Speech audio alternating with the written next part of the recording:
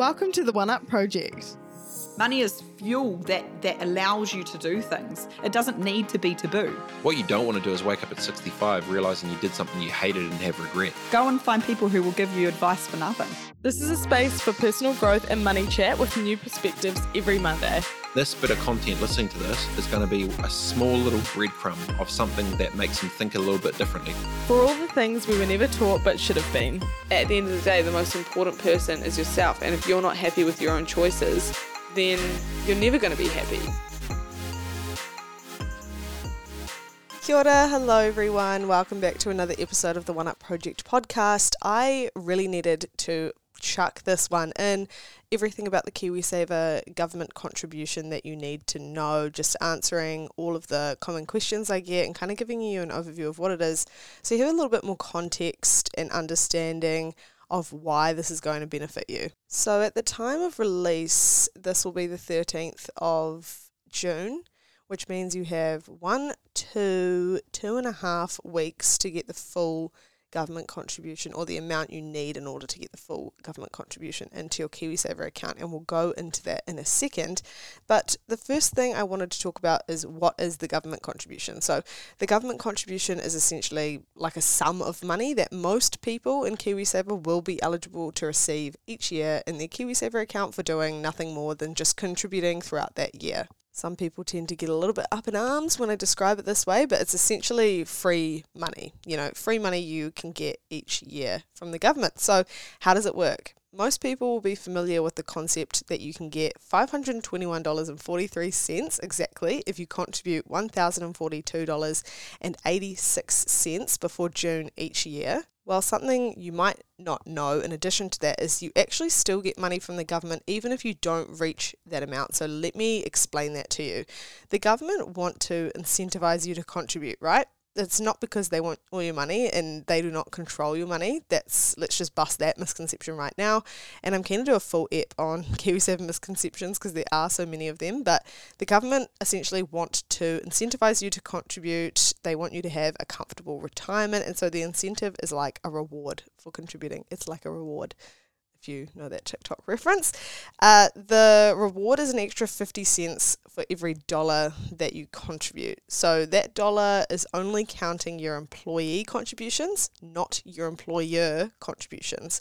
So the money your work pays into your KiwiSaver from like the business does not count towards this. Only what you have contributed yourself, either through your paycheck or voluntarily for whatever reason. So even if you only manage to contribute $500 in a year, you'll still get $250 from the government because, as I was saying before, they still contribute 50 cents for every dollar. But if you contribute $2,000, for example, you won't then get $1,000 from the government because they cap it at paying you out $521.43.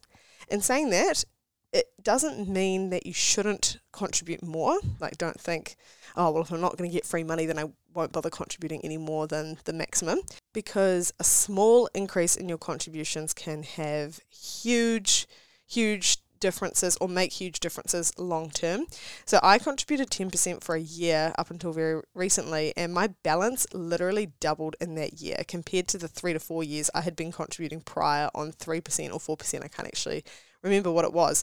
And as soon as I can afford it again, I'll be going back up to 10% because I just noticed such a huge difference that the upping my percentage made. And, having less discretionary income was obviously a consequence of that, but it was hardly something I noticed when I could afford it. So a side note to all of that is you only have to contribute $21. It's actually $20.06, but I'm going to round up to $21 per week to get the maximum contribution. So you actually have to just make sure that you're contributing at least $21 a week if that's easier for you, if you're a contractor or something like that. Most employees contributing 3% are going to get the maximum regardless, most of you, and I'm going to go into this a bit further in a second. So if you're contributing over 3%, I have no doubt that you have most likely been receiving the full government contribution each year if you're on a full-time salary, that is. So part-time, you probably want to double check that, but full-time, contributing 3%, absolutely, you're most likely getting it every time. So put it this way, I've done some very basic, not calculations at all. I literally use the calculator on paye.net.nz. Such a great website for just working out how much money you're actually paying to ACC and tax and KiwiSaver to your student loan. It's really, really helpful. But what I worked out from using that is if you earn over $35,000 a year, so over $35,000 a year, and you contribute 3%, you're getting the maximum contribution. So if you can guarantee right now, thinking about your salary, you earn over $35,000 a year and you contribute 3% to KiwiSaver, you are safe. Always worth double checking though, which you can do either at paye.net.nz, your MyIR account, or your provider as well. My provider gives a really nice dashboard overview of all of these things, and I know sometimes the banks have been notorious for not being too good at that, but I think some of them have improved it now. So always worth looking at your provider and the kind of overview and transparency they give when it comes to your money in your fund. You can check out last week's episode 136, I believe, with Tammy Paper, Manager of Investor Capability for the FMA. We talked about checking your KiwiSaver annual statements and what you can kind of expect from your provider, or our opinions on what makes a good provider, because I know sometimes people are a bit apprehensive because how are you supposed to know, what's good and what's not? You just put your money somewhere and they do it for you. So we talk about that in the episode that will be previous to this if you're interested. So the next thing is, how do you get it? It will show up automatically on your balance. Your provider should show this if you log into your account, like I was saying, check that kind of dashboard thing. So yeah, have a look. It'll happen automatically. So the cutoff is June 30th. So you need to have that maximum amount, which is 1,042.86 cents, in your KiwiSaver by June 30th. Then you'll see the government contribution come through in a couple of months after. Don't freak out if it's, July 1st and you don't see it there. You probably won't. So just double check a few months after. It'll be in there and you can have a look at your government contributions on your provider's dashboard or your MyIR account. Who is eligible? So most of you listening to this are going to be eligible, guaranteed, just knowing the type of people that listen to this podcast. So one, you've got to be a contributing member of KiwiSaver, so you've got to be just regularly contributing. You live mainly in New Zealand. You're aged 18 or older. So if you've started a kids account, your child will not be eligible to receive the government contribution. You have to be 18 or older to receive it.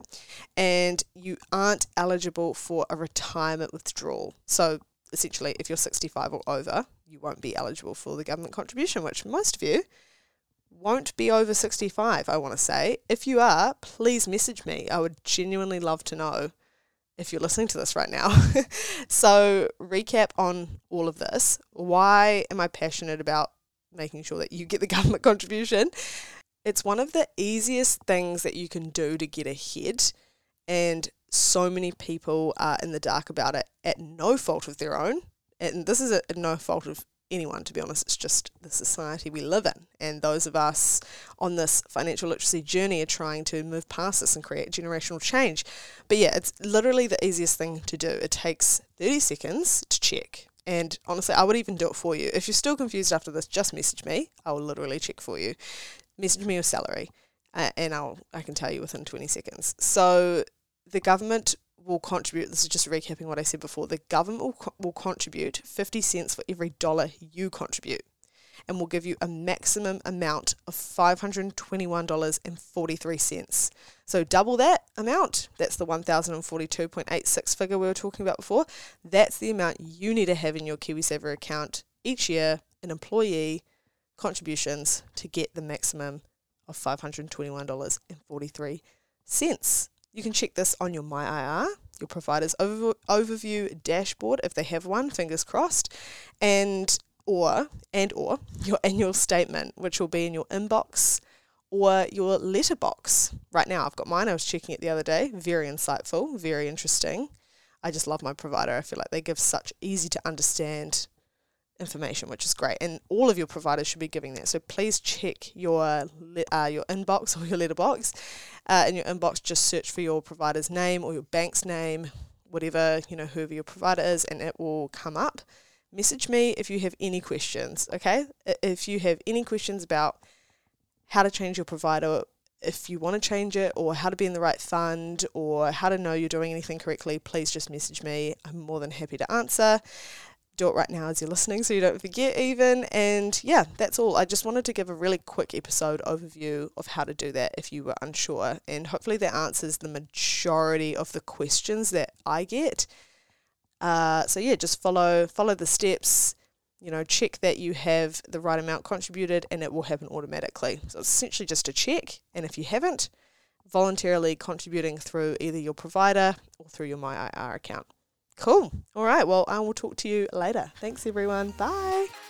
Thank you so much for listening to this episode of the One Up Project. If you want to find more stuff just like this, check out our other apps or follow us at the One Up Project on Instagram or TikTok. See you there.